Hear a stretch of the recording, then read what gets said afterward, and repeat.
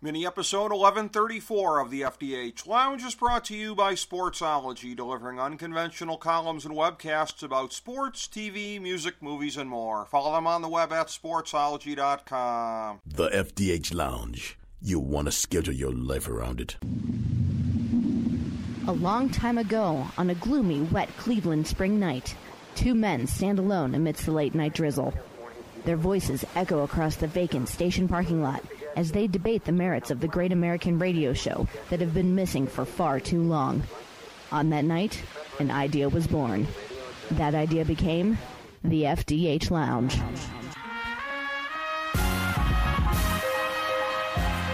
Welcome to the FDH Lounge. Hello, everyone. Welcome to FDH Lounge mini episode number 1134. This is FDH managing partner Rick Morris here with one of our favorite analysts from the world of sports and a guy who watches, I've said previously, probably more football than just about anybody I know at all levels of football. And here's a little bit of a sneak preview. 1135 is going to be talking about the XFL and getting into things with that. He, of course, is an expert on that going back to the first incarnation of the XFL. I use that just to reinforce his bona fides because today we're talking college football. But yeah, whether it's college, whether it's high-level pro, low-level pro, whatever it is, this guy watches it. He is an authority on it. We've done our college football preview with him the last couple of years, and it is always a great one because of his unparalleled depth of knowledge when it comes to these things. Good friend Fran Stuchbury from such fine publications as OurSportsCentral.com. He is covering football wide and far these days, based down in the Triangle in North Carolina. Fran, a pleasure to have you back on the show as always, my man. How are you today? Thanks, Rick. I'm doing great. I'm looking forward to breaking it down with you. Yes, it's always wonderful to get into these things with you here. And we always make sure that we hit all the major conferences, some of the other parts of the college football landscape as well. And just looking at some macro-level issues before we do that, we've had some things in the last year or so with the transfer portal, with the things that have kind of flared up with that. We talked off air about alcohol sales, and I'm kind of cynical about that, about colleges getting their teeth sunk into that and wanting to get their share of what's going on rather than having it out at the tailgates there. So what are some of the major issues you're looking at coming into this season? The biggest issue is, will we have a little more parity this year, or are we going to see Clemson and Alabama again? Can a team finally step up and get that championship besides either of those two teams first? Mm-hmm. Well, my guess is it's going to be more of the same. There are teams that are capable of doing that, and we'll talk about that as we go along. But yeah, I mean, right now, I'm like everybody else. I'm looking at the chalk. Especially with the schedule that Alabama has. It's not that strong. Right. They've done everything they can to try to set themselves up for it again. And in terms, I was almost shocked that they're actually going to play a game at Wisconsin in a couple of years. Yeah, they never do that. Yeah. Imagine that. It's strange that they would exert themselves to that degree, although I'm sure it's going to be a warm weather game. God forbid they ever play a cold weather game up north. But in terms of the conference layout here, let's start with where you're at. Let's start in your own backyard. You are firmly ensconced in ACC country. The ACC Coastal Division, we saw the team that is, if not the prohibitive favorite, at least the strong favorite, the Miami Hurricanes, playing the other night and coming up just a little bit shy against Florida. But you've got them in a division where I see the two Virginia teams as being right behind them.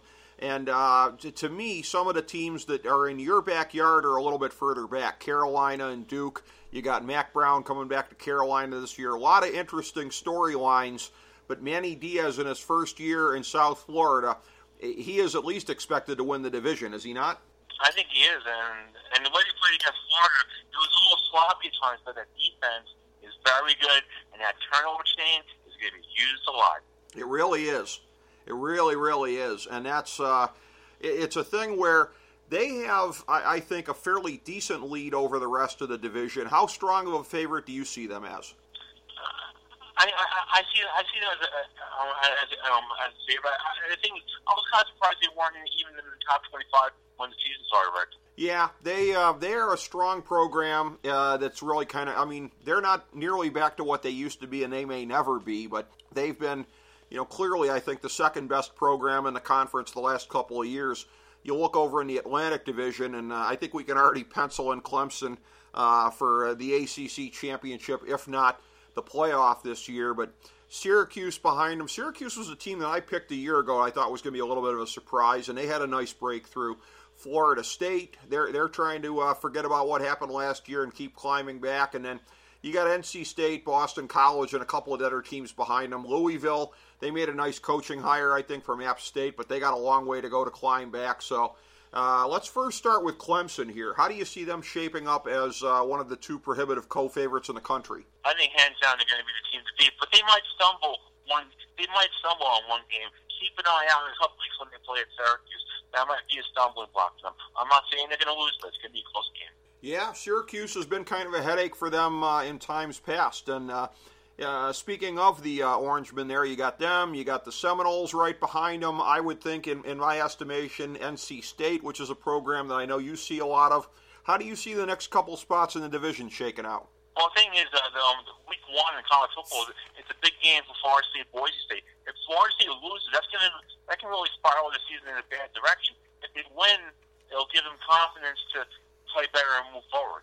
Absolutely, and it can't go worse than the early season game they played against Alabama a couple of years ago, losing their quarterback and basically being the beginning of the downfall of the entire program, culminating in Jimbo Fisher leaving and going to Texas A&M. But yeah, the ACC, just on the surface, it sort of looks like the more things change, the more they stay the same as far as that conference goes. And Rick, as far as teams in my area, North Carolina, SEC, Duke, it seems like right now with all the changes and coaching changes and personnel changes, if all those teams go 6-6 and go to a bowl game, I think all the fan base will be happy for all three. And I think that's reasonable expectations for each of those teams based on where they are right now, but again, you look at what looks to be a lot of kind of stasis when you're looking at the ACC, and some would say the same with the SEC coming into this season. Let's start in the West Division. We talked about Clemson, one of the co-favorites in the country. The other one, of course, would be Alabama. Yeah, Alabama is just hands down the team to beat in that division. When you look at this, I mean, let's start from the bottom up, and in my mind, kind of start eliminating candidates here. Arkansas, I think everybody would pretty much place out of the conversation. To a large extent, also Ole Miss and Mississippi State. Then you start to get to the mid-tier. Auburn, LSU, Texas A&M. I've got A&M actually in second place, so I've got Jimbo Fisher making a jump up this year. There seems to be a lot of thought that if anybody is going to give Alabama any kind of a nudge in the conference, it might be LSU, even though they've gotten dominated by Alabama so many times in recent years. So when you're looking at the teams that are quote-unquote right behind Alabama, how do you see some of them shaking out? LSU will have a good season. I mean, their offense has always been improved. But some of the other teams, South Carolina, they have one of the toughest schedules in the country with both Alabama, Georgia, and Clemson. Yeah, I mean, that's pretty hard to deal with. And when you're looking at the SEC East, that's the reason that a lot of people, including myself, have them right near the bottom with Vanderbilt, because it's an unforgiving schedule. You've got a very interesting crop there, because you've got Georgia that a lot of people still feel is sort of head and tails above everyone else, and they may be, but a very interesting tier behind them, and it'll be interesting to see if any of these schools can give them a run for their money. Florida, who came out of the gate strong, at least with a W over Miami. Missouri, which is a program that's really been up and coming the last couple of years. Tennessee, I say this as a Vols fan. I liked what I saw in year one of the rebuild last year with the new coach. And then Kentucky, where Mike Stoops has been doing a very nice job. They get pummeled a little bit in graduation, so I have them a little further back in the pack. But what are some of the interesting storylines when you look at the SEC East? Well, talking about Missouri, though, they got transport Kelly Bryant. But the big thing about Missouri is right now they're banned from a bowl game. The NCAA, they feel that, and they decide in a couple weeks, if they lift the bowl ban, they'll be motivated to play better. If they don't, they may not be as motivated to play better. That's very interesting. But yeah, motivation, you're absolutely right. It's going to have a lot to say about it. And we may be talking about Georgia a little bit later in the show when we get into the playoff, but I'll just ask you for right now. There is at least a little bit of a gap between them and Alabama. They've lost to them the last 2 years. 2 years ago in the national championship game, last year in the SEC championship game. But what are you looking at here? I see a program where I think Kirby Smart has really, really closed the gap on Alabama, and I'm not going to say that they're at their level quite yet. But if you're looking for teams in the country that might be able to take Alabama out of the mix of being in the national championship game, Georgia to me is on a very, very, very short list of those contenders. What do you think when you see the Bulldogs? Well, the Bulldogs, they have a good offense. I mean, the starting quarterback is back. I mean, and that caused the whole entire chain of transfers with Justin Fields and Jacob Eason went to Ohio State and Washington. Yeah. Well, that's true. You recruit a lot of top-level guys like that, and you are going to be vulnerable to being poached in the transfer portal. No question about it. Moving across the country here from east to west, let's look at the Big Ten, and the Eastern Division has been the pride and joy of the conference the last several years. Down towards the bottom, Indiana, Maryland, Rutgers, none of them really figure to register much. Michigan State, almost sort of a consensus pick for fourth place at this point because they don't appear to be on the same level as the big dogs this year. They have their up and down years under D'Antonio, and sometimes they surprise. So it's possible they could rise above that. But the way I've got it is Penn State 3, Michigan 2, Ohio State 1. And again, that could pretty much be in whatever order at this point. The two major storylines seem like they're going to revolve around the conference's historic powers, as Jim Harbaugh, after what was supposed to be the make-or-break breakthrough year of a year ago, couldn't get it done. He'll be pretty much out of excuses if they can't get it done this year. And then Ohio State at the top with Ryan Day in there, and it'll be interesting to see. I think he's going to be a guy that's going to be able to keep the program moving along. One of my biggest questions was recruiting, but it looks like the machine just kind of kept going the same way that it usually does. And if you keep giving him the top-level star talent, I think he'll be able to get a lot out of them. But that's how I see the Conference East shaking out. What do you see when you look at the Big Ten East? Well, Michigan, on paper, is the favorite, but they have to prove to me, Rick, when's the last time they've won a meaningful game? They're 1-9 against top 10 teams. When's the last time they've beaten Ohio State? I mean, they haven't had quality. They have to prove it to me. All the hype and all the hoopla. And let's say this: how embarrassing would it be if they lose at Ann Arbor at the end of the season with the first-year quarterback and the first-year head coach of Ohio State? Yeah, and I'll tell you what. I know that was a rhetorical question, but I'll answer it anyways. They lost, Ohio State did, to them in 2011, but the last time Michigan beat Ohio State with a full-time Ohio State head coach was 2003. Remember, that was the year of Luke Fickell. Ohio State was in complete disarray. I think they went 6-7 that year. It was the year of fallout after Jim Tressel was fired, and basically the 1 year of disruption that this program has had since the end of the John Cooper era about 20 years ago. So Michigan, yeah, if they want to prove that they're still relevant, time is running out, and they got to do it this year. You look at the West, and again, I've still got Illinois at the bottom. It's a competitive division, even if none of these teams are real superpowers right now. It's a measure of the strength of the division that I have Northwestern, Purdue, and Minnesota towards the bottom of the division. At the top, I've got in this order Wisconsin, Nebraska, Iowa. There's a lot of people talking up Nebraska as though year 2 is going to be a real breakthrough year for Scott Frost. A lot of people are saying that might be the case. They really underperformed expectations a year ago, and those expectations may have been unrealistic because of the talent base that they had there. But Wisconsin and Iowa, they're always in it every year. So in terms of the Big Ten West, what's your assessment of the state of these programs? I think Nebraska will definitely improve and be better, but I'd have to go Wisconsin, especially with the running back they have. That's in the old days would be a Heisman Trophy candidate, but this year now they give the Heisman to a quarterback every year. Yes, I would agree. He could be the second coming of Ron Dane as far as being a decorated Wisconsin back, but like you said, those kind of plaudits when you're talking a Heisman. seem to be referred unto only quarterbacks these days. The Big 12 here, they do not, of course, have divisions yet at this point. So in the bottom part of the conference, I've got both Kansas schools. I think it's going to be a tough time for West Virginia to be able to regroup with a new coach and really getting poached by graduation this past year. Oak State, Texas Tech. It's a competitive conference because towards the top in the first division here, going 5-4-3-2-1, I've got Baylor, TCU, Iowa State, Texas, and Oklahoma. I think there's a very good chance that we see 2 Texas-Oklahoma games this year, and certainly one for the championship would be very special, very memorable.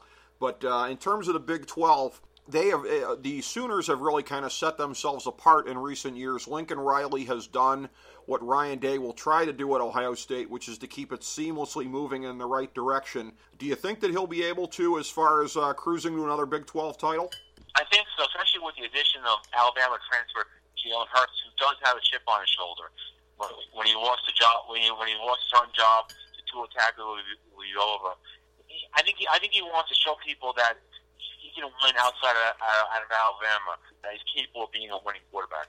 I think he is, too. Do you see anybody else in this conference being able to give him a run? I mean, Texas has really been getting to the level people expected out of Tom Herman. They've been ascending. Iowa State, it seems like every December and January, Matt Campbell is a hot candidate for bigger coaching jobs or even NFL jobs. He somehow managed to be in the rumor mill for both the Buckeyes and the Browns this past offseason. TCU, anytime Gary Patterson's there, they're automatically relevant. Are there any of these teams that could really make Oklahoma sweat? Texas has a chance. They have the talent. They have the coaching. It's just not. It's going to be tough for them to win twice. I mean, it wouldn't shock me if they win the first game in Dallas, but when the chance comes around, it'd be hard for them to be Oklahoma twice. I completely agree with you about that. I think they could give them a run for their money. And again, if they play twice this year, those games have a chance to be classics. Moving to the Pac-12, to me, one of the most interesting divisions in the country. And again, there's the commonality. I had said this about a division previously where none of the teams are really kind of superpowers, but it's really kind of interesting. I think I said that about the Big Ten West. But the Pac-12 South, I've got Utah in first, Arizona State in second, and then UCLA, USC, Arizona, Colorado behind them. But you're looking at, and again, a make-or-break year for Clay Helton at USC, year 2 of Chip Kelly at UCLA, year 2 of Herm Edwards at Arizona State. A chance for Utah to really kind of solidify themselves at a high level. So it's a really, really interesting jumble of teams that are not among the tippy top in the country, but all are very good to whatever degree. But what's your assessment of the Pac-12 South? I think Utah is a team to beat. It's really kind of wide. It's a little kind of wide open. If USC has a bad season, Clay Helton's going to be fired. Yeah, he is. He is. And the Vultures are circling already with that situation. I know that, again, there's been a change in athletic directors in recent years, so it's not necessarily an apples-to-apples comparison, but they've fired the coach in season before. Is there a potential scenario where Clay Helton doesn't even make it to November if things start unraveling? Only if they go into November with a losing record. If they go into November with a losing record, then he'll be gone. I would think so as well, because expectations are very high for that program. In the Pac-12 North, it's very interesting as well because there's some good depth there, but I think certainly more concentration of power at the top. I've got Oregon State, California, and Wazoo sort of working my way up the division here, but then from there, Stanford, Washington, Oregon. So I've got Oregon as the conference champion and the winner of this division. But I think Washington's going to be right there with them. You can never count out Stanford. They are a perennial power. What Mike Leach has done at Wazoo year in and year out. So the North is another division that is really filled with intrigue. Well, I'm going with Oregon to win that division. The big question is, Rick, week 1 you have Oregon, Auburn, in Texas, and if Oregon loses, that can open up the door for maybe having the 2 SEC teams in the Final Four. It very well could. Yeah, that is one of the most important games that is being played by a Pac-12 team in years, because you have to earn back that respect on the field, and they have to do that. It's incumbent upon them, and there's millions and millions and millions of dollars at stake, because right now the Pac-12 is judged as guilty until proven innocent when it comes time to setting the playoff every year. So that win is a must. Well, Rick, I mean, the Pac-12 lost to a full star already. They lost to Hawaii. Arizona lost to Hawaii 45-38. So, I mean, they're not beating teams. Arizona was an 11-point favorite. They're not beating teams that they're supposed to beat. That's true. Yeah, that doesn't bode very well for them, certainly as far as the result. And when you look at the other conferences here as well, these are some of my predictions going around the country. In the Sun Belt Conference, I've got Appalachian State over Arkansas State. In the AAC, Cincinnati over Houston. Conference USA, Florida Atlantic over UAB. Mountain West, I have San Diego State displacing Boise State at the top. And in the MAC, yes, it's the breakthrough year. Your Ohio University Bobcats over Toledo in the MAC championship game. Any thoughts on the quote-unquote other five conferences, Fran? Well, the other five conferences, I mean, UCF, I mean, they can have a great year, but they're never going to get to the Final Four. And the problem with them is they're not willing to schedule two road games and one home game against top quality teams. Right. And they can play all they want, but if they're not willing to be flexible, then nobody should give them the credibility that they want. Right. You got to be pragmatic, no question about that. And there's been a real dearth of that on their part in recent years here. So the overall predictions that I have for the season here, this is how I have it shaking out as far as the New Year's Six bowl games. In the Fiesta Bowl, I've got Texas over Notre Dame, Orange Bowl, Ohio State over Miami, Peach Bowl, Oregon over Florida, Cotton Bowl, Michigan over Central Florida. For the playoff, here's what I got. Rose Bowl, Alabama over Oklahoma, Sugar Bowl, Clemson over Georgia, national championship game, once again, Clemson over Alabama. Thoughts on the Big Six and the playoff for this year, Fran? Well, that's interesting that you have two SEC teams there. We'll see if that happens. If teams lose, like if Washington gets knocked off, Oregon gets knocked off, it could happen. But I think if there's a one-loss Oregon or Washington, they're going to get one of those spots. Very interesting. Well, yeah, I've got Oregon as the Pac-12 champ, not making it. I've got Ohio State as the Big Ten champ, not making it, because I think in both cases neither school is going to emerge unscathed through the season. So I'm predicting a little bit of a middle ground type season for Ohio State. There are people who are thinking, and I think there's some justifiable reason for this, that particularly if Fields comes in strongly at quarterback as he's expected to, that Ohio State will be right there in the national championship mix. I think they may suffer a loss or possibly two in the Big Ten campaign, but still emerge as Big Ten champions.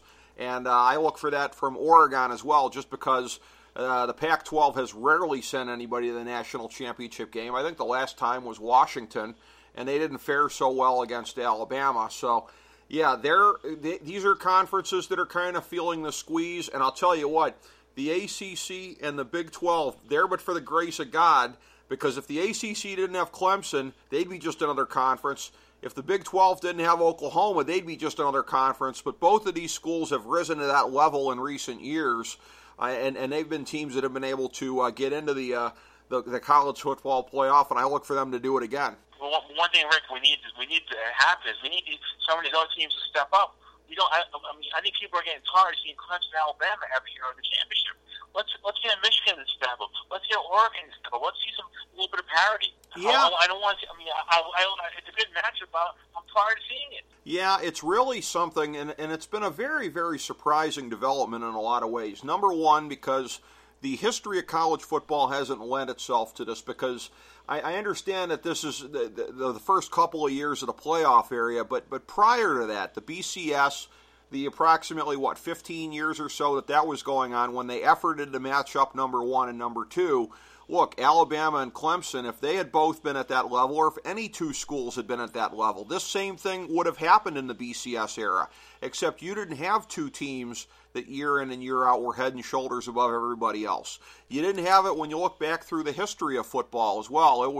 There would be an oligarchy going back, but it would be a number of teams in the mix. It would be Alabama and Notre Dame and Texas and Ohio State and Michigan and USC, and it would be sort of a grab bag between these schools. And back to when they were doing the championships and the polls, and sometimes there would even be split polls for the national championships. We had co-champions a lot of times. So it's interesting because there might be some people tempted to blame this on the playoff, but it's coincidental in my mind. It just so happens that the playoff came in at a point in time that's unprecedented in college football history when two teams elevated themselves above everybody else as much as these two did. Well, when you have one of the best pro prospects of all time with Trevor Lawrence for this season and probably next, unless he tries to go to court, things are not going to change. Alabama might, if from the two teams, I can see Alabama taking a step down before Clemson does. Yeah, very possibly, because you wonder about how many years Saban has left at that level. And again, Kirby Smart is nipping at his heels, certainly. And Georgia appears ready to become the next Alabama, so to speak, in that way. But it's a thing where when you look at these two teams, yeah, you're just waiting to see if anybody else can jump up and get it done in here, because I think there's a lot of what you're talking about here. I think there's a general sense of people being sick of seeing the same thing come up here. And that was a thing where when they played the national championship game in the Bay Area, they really kind of paid the price for it because it was soft ticket sales. They played outside of a core college football area. And in the Bay Area, they're not going to necessarily swarm to a game just because it's supposed to be important and the media tells them it's supposed to be important. It's not a natural college football hotbed. And I was even hearing that like the local news was only sporadically covering it in the weekend leading up to the game, which is almost unheard of because you would think that an event like this, a local area hosting it, it would be such a big damn deal. When Cleveland had the All-Star game this past summer, justifiably, it was all over TV 24/7, but the national championship game couldn't really get a whole lot of respect in the Bay Area. And that's part of it. I think it's the confluence of not playing it in a college football hotbed because they had put in the high bid for it at Levi Stadium, and they're going to go where the most money is. And like you said, people being sick of the matchup here. So it'll be interesting to see because governing bodies in sports always sort of react to the landscape of what happens. I can't necessarily think of anything off the top of my head that would level the playing field at all between those two and the rest of the field. But you better damn well believe the NCAA is going to be looking for these things if this season the interest suffers because of people getting sick of those two. Well, that's the thing, Rick. We'll have to see what happens.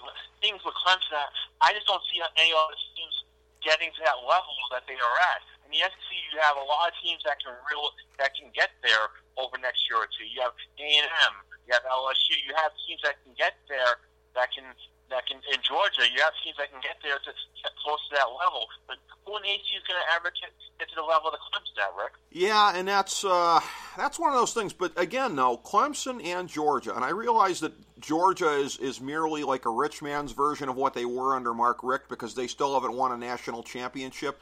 But Clemson and Georgia were teams that were always strong teams but could never win the big one. That the verb Clemsoning used to refer to that.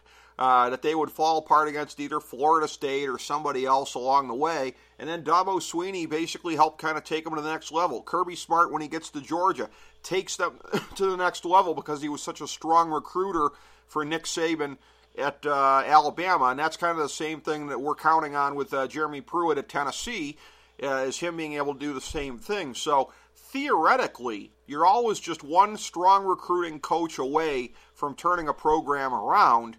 And maybe things will look different 2 years from now, 3 years from now. If Georgia joins the mix, Tennessee, anybody else with any of these coaches that are able to kind of break through. But yeah, for right now, the sport is in a tough position as far as competitive balance. Rick, let's just hope in a couple months when we're doing a whole preview, we have a change of tune. But one thing I did want to discuss, independence. Look for Army to have another good year and give Michigan all they can handle week 2 in Ann Arbor. Oh boy, if Michigan really sweats in that one, you are really going to hear the war drums coming Jim Harbaugh's way. So that's a real clip and save prediction on your part. Any other thoughts about this year's college football landscape? I mean, so far, a little bit happened in week 1 with Florida and Miami. It had one of the highest rated games on ESPN in 3 years. Like almost 5 million people were watching. People watch football any chance they can, even in week 0. So yeah. I see more teams trying to play a week ahead just to get that exposure and to be on that platform. Yeah, it was really interesting to get to watch, and it was good to have college football back for those 2 week 0 games, no question about it. And it will be another fun and eventful season. I will be attending some games in person, as I know you will, and it'll be interesting to catch up with you come bowl time here when we're looking ahead and doing our predictions there. Fran, always a pleasure. Thank you so much for dropping by today, giving us your expertise on this college football season. I'm very happy to be on, Rick. Appreciate it. The great Fran Stuchbury, everybody, from OurSports Central and other fine media outlets. Again, thank you, everybody, for joining us today for FDH Lounge mini episode number 1134. As we bring the show to a close, we would like to extend our deepest gratitude to NBC, CBS, ABC, Fox, all Clear Channel affiliates, TNT, TBS, USA, UPN, Deadspin.com, YouTube.com, YTMND.com, MySpace.com, various blogs, Fox News, CNN, CNBC, MSNBC, IamBoard.com, Billboard.com, Google.com, ESPN, ESPN2, ESPN News, ESPN Classic, NBA TV, NFL Network, Sports Time Ohio, Athlon Magazine, Comedy Central, Cartoon Network, The Boomerang Channel, QVC, BET, The Spice Channel, Steno Notebooks, Manwich, Papermate Office Supplies, waitresses, strippers, bartenders, garbage men, janitors, microwave popcorn, the writers of The Office, Scrubs, Entourage, My Name is Earl, Oz, Metalocalypse and the Boondocks, Aquafina, and the periodic table of elements.